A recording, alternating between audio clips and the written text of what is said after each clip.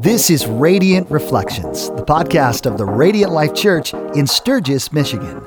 Our heart for you is that you would live like Jesus and share his love. In this edition of Radiant Reflections, Pastor Josh Harima and Pastor Ryan Bibb talk a bit more about what the circle symbolizes in terms of church gathering places. Today you'll learn that the circle is the place for small groups, life groups as we call them at Radiant Life Church. Here's Josh and Ryan with more. Well, good morning and welcome to Radiant Reflections. My name is Josh Harima. I am joined once again by Pastor Ryan Bibb, my co-host, who is going to give a Jay Leno-style monologue right now. Greetings. that was pretty good. I mean, less jokes than what Leno usually had, right? And much shorter. And quite a bit shorter. That's right. You probably didn't offend anybody, though. Nope. Leno probably offended quite a few people with his monologues. That's true. You probably didn't offend anybody with that particular monologue. So, well, how's it going? It's going well. Yeah. How are you? I'm doing pretty good. I'm excited and I'm nervous about the next episode of the podcast that we're shooting. So Yes. Yes, but Lord willing, we'll be present in this episode knowing what the next podcast we're shooting, that we don't get too far ahead. Absolutely. So this past Sunday here at Radiant Life, we had episode 2 in our series Rooted, looking at 3 environments that followers of Jesus should be rooted in. We refer to them as the row, the circle, and the chair. This past Sunday, Pastor Ryan taught a message about the circle, so we're going to jump into that. But first, Ryan, what is your favorite shape? When I read that question, I was like, what in the world? Like, favorite shape? You try to ease into it, before we get too deep and theological. That's right. I thought, let's it's like the icebreaker question before we get in. Yeah. I like circles because they're very soft looking. Like, in contrast to a triangle. A triangle is very harsh looking to me. That's true. But have you ever been hit in the face by a Frisbee? Because that's a circle. That's not soft at all. No, but it is aesthetically. It's softer than like a triangle. I don't like triangles. They're too harsh looking. I like circles. There you go. Yep. So if you go to Ryan's house, it's probably all decorated with circles. I don't know. That's not even a thing. There are a lot of circles. Are there? Okay. I'm trying to remember the last time I was in your house. I don't pay attention to decor a lot, so that's not my... Shocking. That's not my jam, ladies and gentlemen. That is not my jam. You do not want me to decorate your house or anything else for that matter. So, this past Sunday, and for those of you that haven't heard the message yet, I'll say it again. You go to the radiantlife.church/media to watch this past week's episode. Fair warning, we had a little bit of tech glitches, so if you're watching it, the video does get a little wonky. You might want to just go listen to the audio from this past week. But in this message, we heard from one of our church members, life group leader, board member, Sarah Smith, and she talked about her experience and the impact that circles, here we call them life groups. She talked about the idea that life groups had a significant impact in her life. But if you look back over the time that you have spent in circles, what are some of the biggest challenges that you've faced? And what are some of the greatest benefits that you have experienced as part of those circles? Whether you were leading or participating in those. Sure. I think some of the most difficult, biggest challenges I faced were just people, if that's fair to say. People are messy. And so in some small groups that I've led, the circle environment, there have been times where this is a superficial challenge, if you will, but it's difficult it's like, come on, you came in, let's say we're running this small group on a night, and you came over to my house on a night, you're in my circle, you're in my small group, and it's like, here's the challenge. You obviously don't want to be here tonight. It's expressed on your face. It's all over you, and it's almost like you're having a little pity party, sitting there on the couch like, okay, we know something's wrong, obviously, right? But you're going to be disengaged the entire time. Those are challenges. There's challenges if you're running a couples circle, small group, and you can come and you're in there, and there are challenges of where a couple may overtake the entire conversation because they want to make it about their relationship.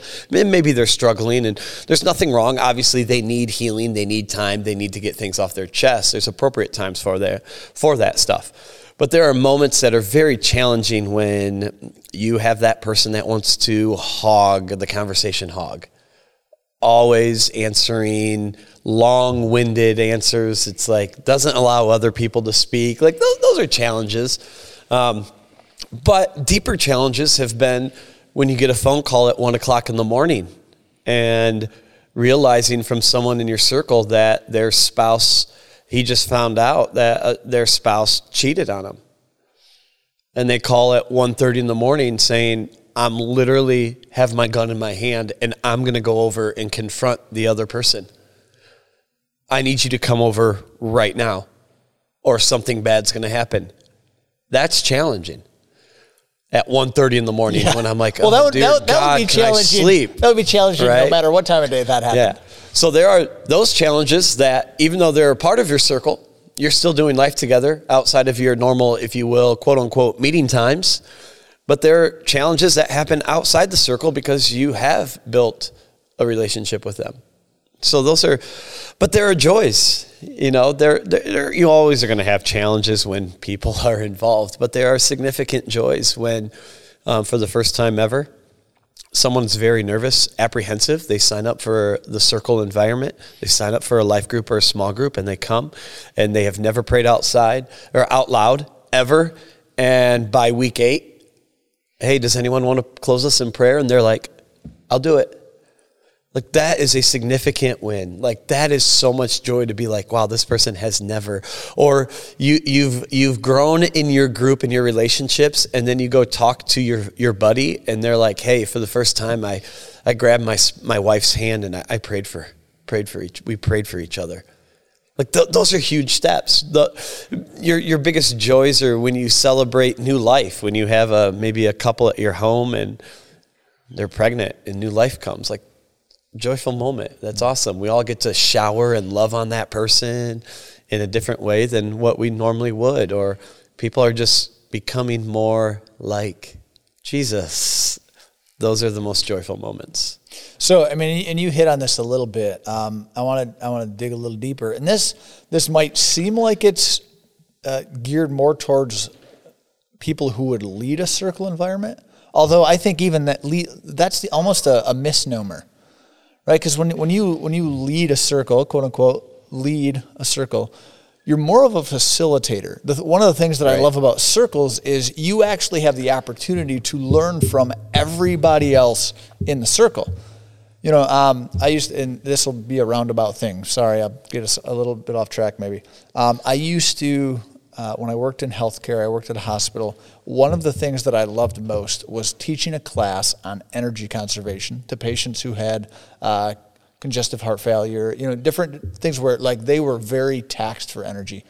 And I loved that setting, and I would tell them this every time I taught that class, that the greatest asset of that class was not that they got to sit there and listen to me yak about ways for them to conserve energy, but that they were able to talk to other people in the class to learn tips and tricks that people that are actually walking through this, that they had discovered to manage, whatever limitations they had because of their disease. Mm-hmm.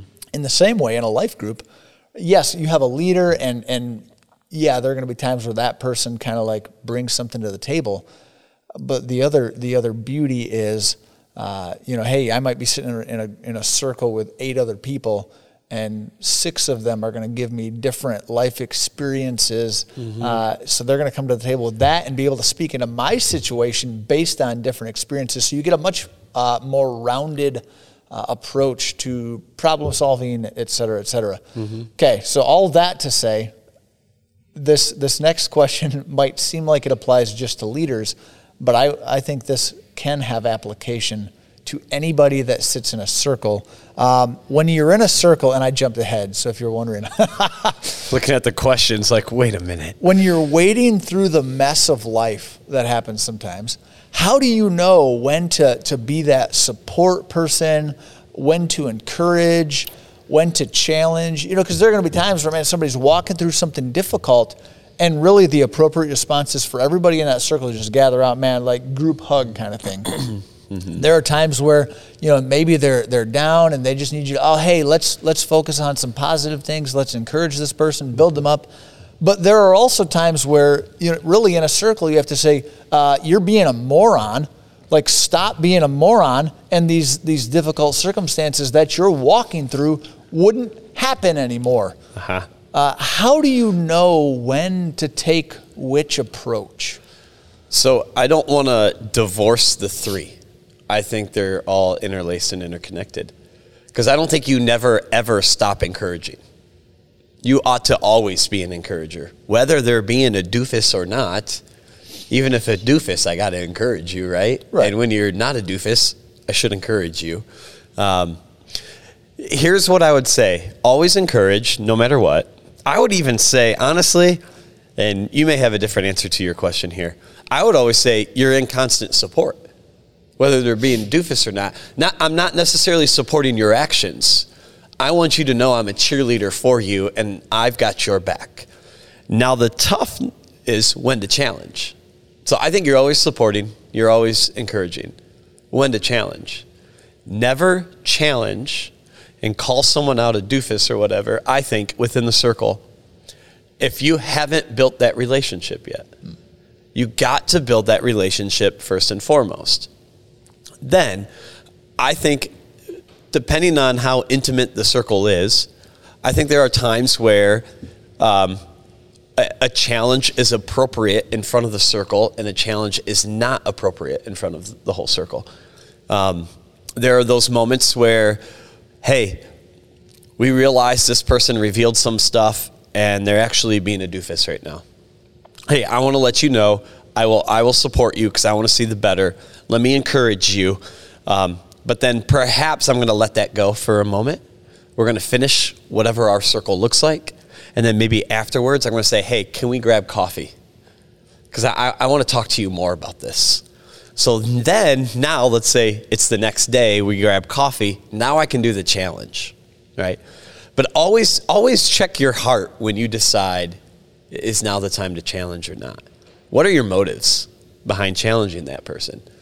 Because I think challengers can be, when you challenge someone to uplift them or whatever, you could have pride set in. You got to really check that to make sure that's not. You've really got to check your heart to make sure I have your best interest in mind, right? So when I challenge, I will ask questions, more and more questions, because to me, there's an underlying issue within your heart. That's why you're acting like a doofus. Instead of sit there and go, I'll call you out. Like, hey, dude, you're a doofus. If I have a relationship, you and I have a relationship, I can call you out. Dude, you're being a doofus right now, right? I'm pretty sure at times that conversation has happened. But there's other things I remember you and I, maybe a month ago or so, we sat over there in that corner and we had a talk, and I was asking you questions, and you weren't being a doofus. So you were just trying to figure out, hey, check my motives, check my heart. But it's asking the questions to not just be like, yeah, stop doing that. Right. Like, that's not helpful. Right. That will never be helpful. Right. Because honestly, everyone probably knows if they're being a doofus, they ought to stop doing that. Everyone knows that. But ask questions, because we got to get into the underlying thing that's there that actually needs to be healed, or, wow, I didn't even realize, because that's how I am behaving in this situation because of this or that. But yeah, life is messy. When to support? Always support, but that doesn't mean you're supporting their decisions and actions. Always remind people, hey, I've got your back. I am on your team to fight. I do this when this is outside the circle setting, when people come for marriage.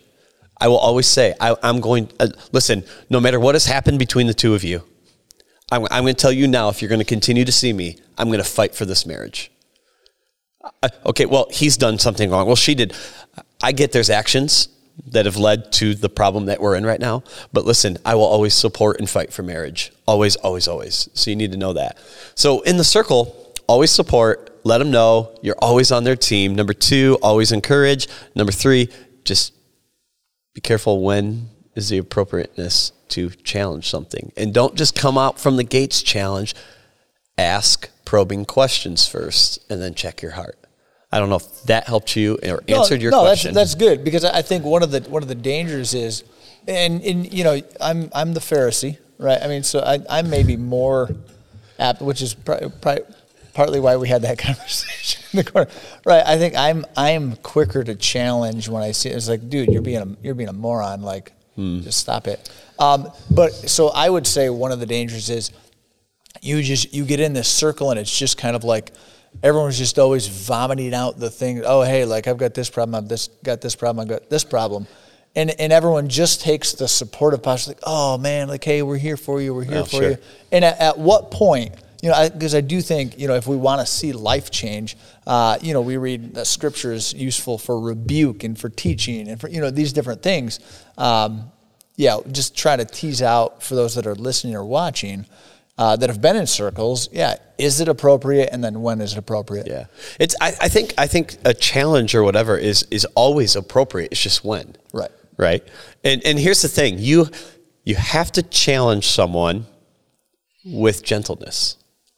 Right. It goes back to Jesus' words: grace and truth, grace and truth, grace and truth. So be careful, because a lot of people, like, let's say you're in a circle. And you got a doofus in your circle, forgive us. I've used that word a lot. Forgive me. But if you got that person and everyone's like, oh, but you're like, dude, seriously, stop doing this. Like, you have to do it in such a gentle way. Because if you sit there and say, hey, stop doing that, okay, that person is probably beginning to write you off already. And so that's where the encourage, support, hey, I'm going to come alongside of you with gentleness. I'm going to call you out because I love you enough. Because right now you're not being like Jesus, and I need to help you be like Jesus. Oh, that's good. And then as a leader and as just somebody who's part of the circle, right, everything that you do should be grounded in Holy Spirit's guidance. Yeah. Right? That you're not going to, we let Holy Spirit convict. Sometimes he uses, you know, people around us to facilitate that. But ultimately, like, if you're just like, oh man, I got to point out to this person just how much of a dirty, rotten sinner they are. Yeah, check yourself on that. But hey, so when we talk about the circle, you know, you use this passage from Ecclesiastes, pretty well-known passage about, you know, the concept that there are powers and there's power in numbers.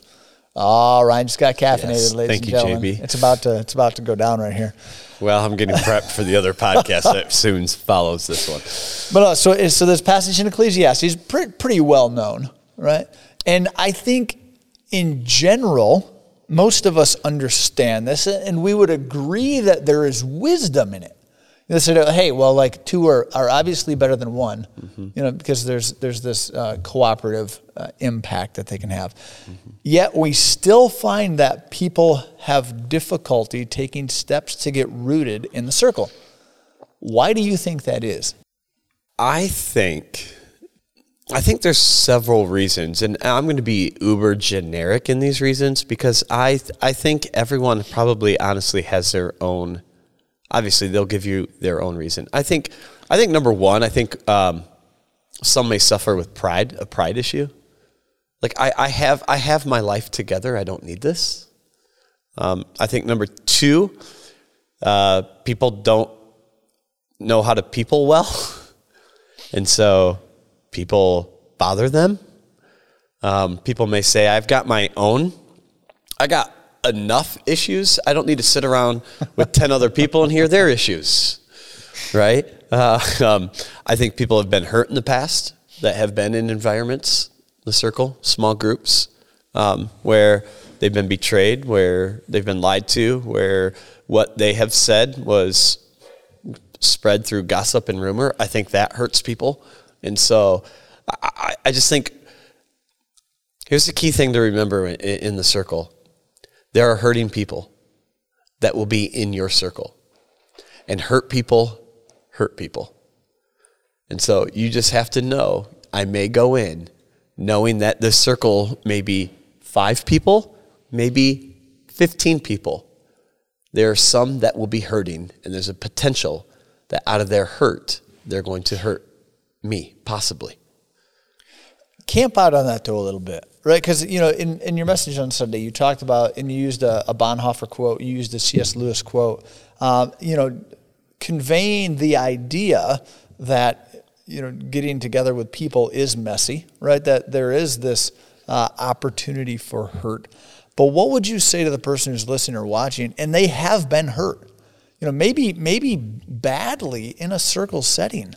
We can understand, hey, no group's going to be perfect, but are we supposed to just repeatedly put ourselves in the position where we can get hurt again? Or address that person, because that does happen. Absolutely. Which is unfortunate, but it does happen. And so maybe somebody's really gun shy and, man, I got hurt. I don't want to get hurt again. What do you say to that person? I completely understand where they're coming from. No one likes to get hurt. It hurts. It's painful. I would say don't give up on people. If we are followers of Jesus and we're to look like Jesus, to be like Jesus, he never gave up on us no matter how many times we hurt him. God is a compassionate, loving, gracious God, and he will never give up on us. And as much as it pains me to say that at times, we are to never give up on people. And so I think before, hey, understand, you have been hurt. I've been hurt. I have been betrayed by good friends in a circle setting where I have said they have ran me over with a bus and then backed the bus up and ran me over again. I've been hurt. But this is where we sit there and go, but I'm called to be like Jesus, and there are hurting and broken people. And by golly, if Jesus got into the mess of life, I'm willing to do it again. I may have to be more prayed up. I may have to let some of that. You would really have to check your heart and say, do I have bitterness and resentment still from that incident that I have not worked through yet? Because you may have to go back there and work through that before you jump in. Okay, well, so camp out there for a second. So for you, again, because you're talking, man, you have personal experience being hurt in groups, right? How do you, I guess, first of all, should you, before you get plugged into a new circle, get healed from the hurts from the previous experience? If so, how do you do that? That's good. I think I would venture to say yes. However, actually do it. So what I mean by that is, yes, I think you should actually get healing, but my fear is you're going to take the rest of your life I'm working on healing, so therefore I'm never jumping in a circle again. Right. Well, and that's where, how we approach That's what I'm talking about. So yes, get healing first, but actually do it. Seek the healing. Get healed. But I gingerly say yes with not full confidence in that answer because I don't think we can do life alone. And if you're sitting alone, you've got a target and you're not doing what we ought to be doing, life together. Which is actually, life together is actually a healing mechanism sometimes too. Yes. So one of the best ways, not that you would go into your next circle and say, oh man, I got hurt in my last circle because Fred was a total jerk bag to me. I mean, you don't get healing that way, but within the circle, you might actually find that a healthy circle is what you need to heal from an unhealthy. So I would share, you asked, how do you get healed from a broken, you're hurt from a previous circle. I'm going to share my experience, what I did. After that friend that was in my circle, and we've done life together for 2 years. This person was in my circle for 2 years. After I felt like I got ran over and backed up by the bus again, I actually went to their house and out in their garage. It's probably 2 hours out in their garage and just says, hey, we know this is not, here's my hurts, here's what's going on. And it boiled, if I remember correctly, it boiled down to my friend, they were hurting. And out of the hurt came hurt. And it was awesome. It rekindled the hurt, the pain, even though I felt like I got ran over. But it took me to get in my car and just go and say, hey, what we had was good. What we hear now is not good. Like, let's walk through this. And again, that was a 2-hour conversation in a garage on a cold day. That worked. I would say for those that are hurting, it may have to be a conversation. If you're still around that person that hurt you, it may have to. Here's another thing to know. You know this, and you got to know this, because I've had this conversation here at this church before with other people. People may be upset at you, and they think you're upset at them as well, and you're not. There may be people that you've been hurt. They didn't even realize that, oh my gosh, I actually hurt you in the circle. I'm so sorry. I did not know. I was not aware that I hurt you. But this entire time you've been carrying that hurt. Right. And they have no idea. And you're sitting there going, why hasn't that person apologized to me yet? They have no idea. They're totally unaware that they're unaware that they hurt you. So that's what I would say. Initiate the conversation, not sitting there, but hey, you got to work through, hey, can I just get this off my chest? I've been carrying this far too long. It's time to get it off. Have those conversations. Talk to someone that you absolutely trust and value to know, like, hey, I know I can go to this person for this help, and we're going to work. They're going to help. They're going to be a great mentor and help me respond like Jesus should respond in that. And then obviously just pray for forgiveness. Pray for your eyes to be open in areas that maybe you are unaware of as well. Yeah, that's good.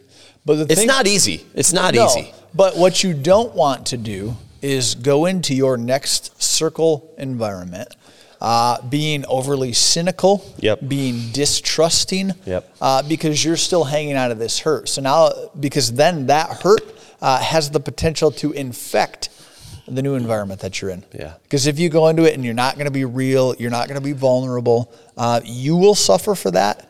And the other people in your circle will potentially suffer for that because they won't benefit from experiencing the real you. So yeah, and here's a disclaimer to anyone that may be a leader of a circle. My wife and I at our home lead a circle on Thursday nights with young adults. And there's about 6-7 young adults that come over and hang out with my wife and I. And it's kind of funny because we're like that. This is the first time that we feel old. It's kind of funny.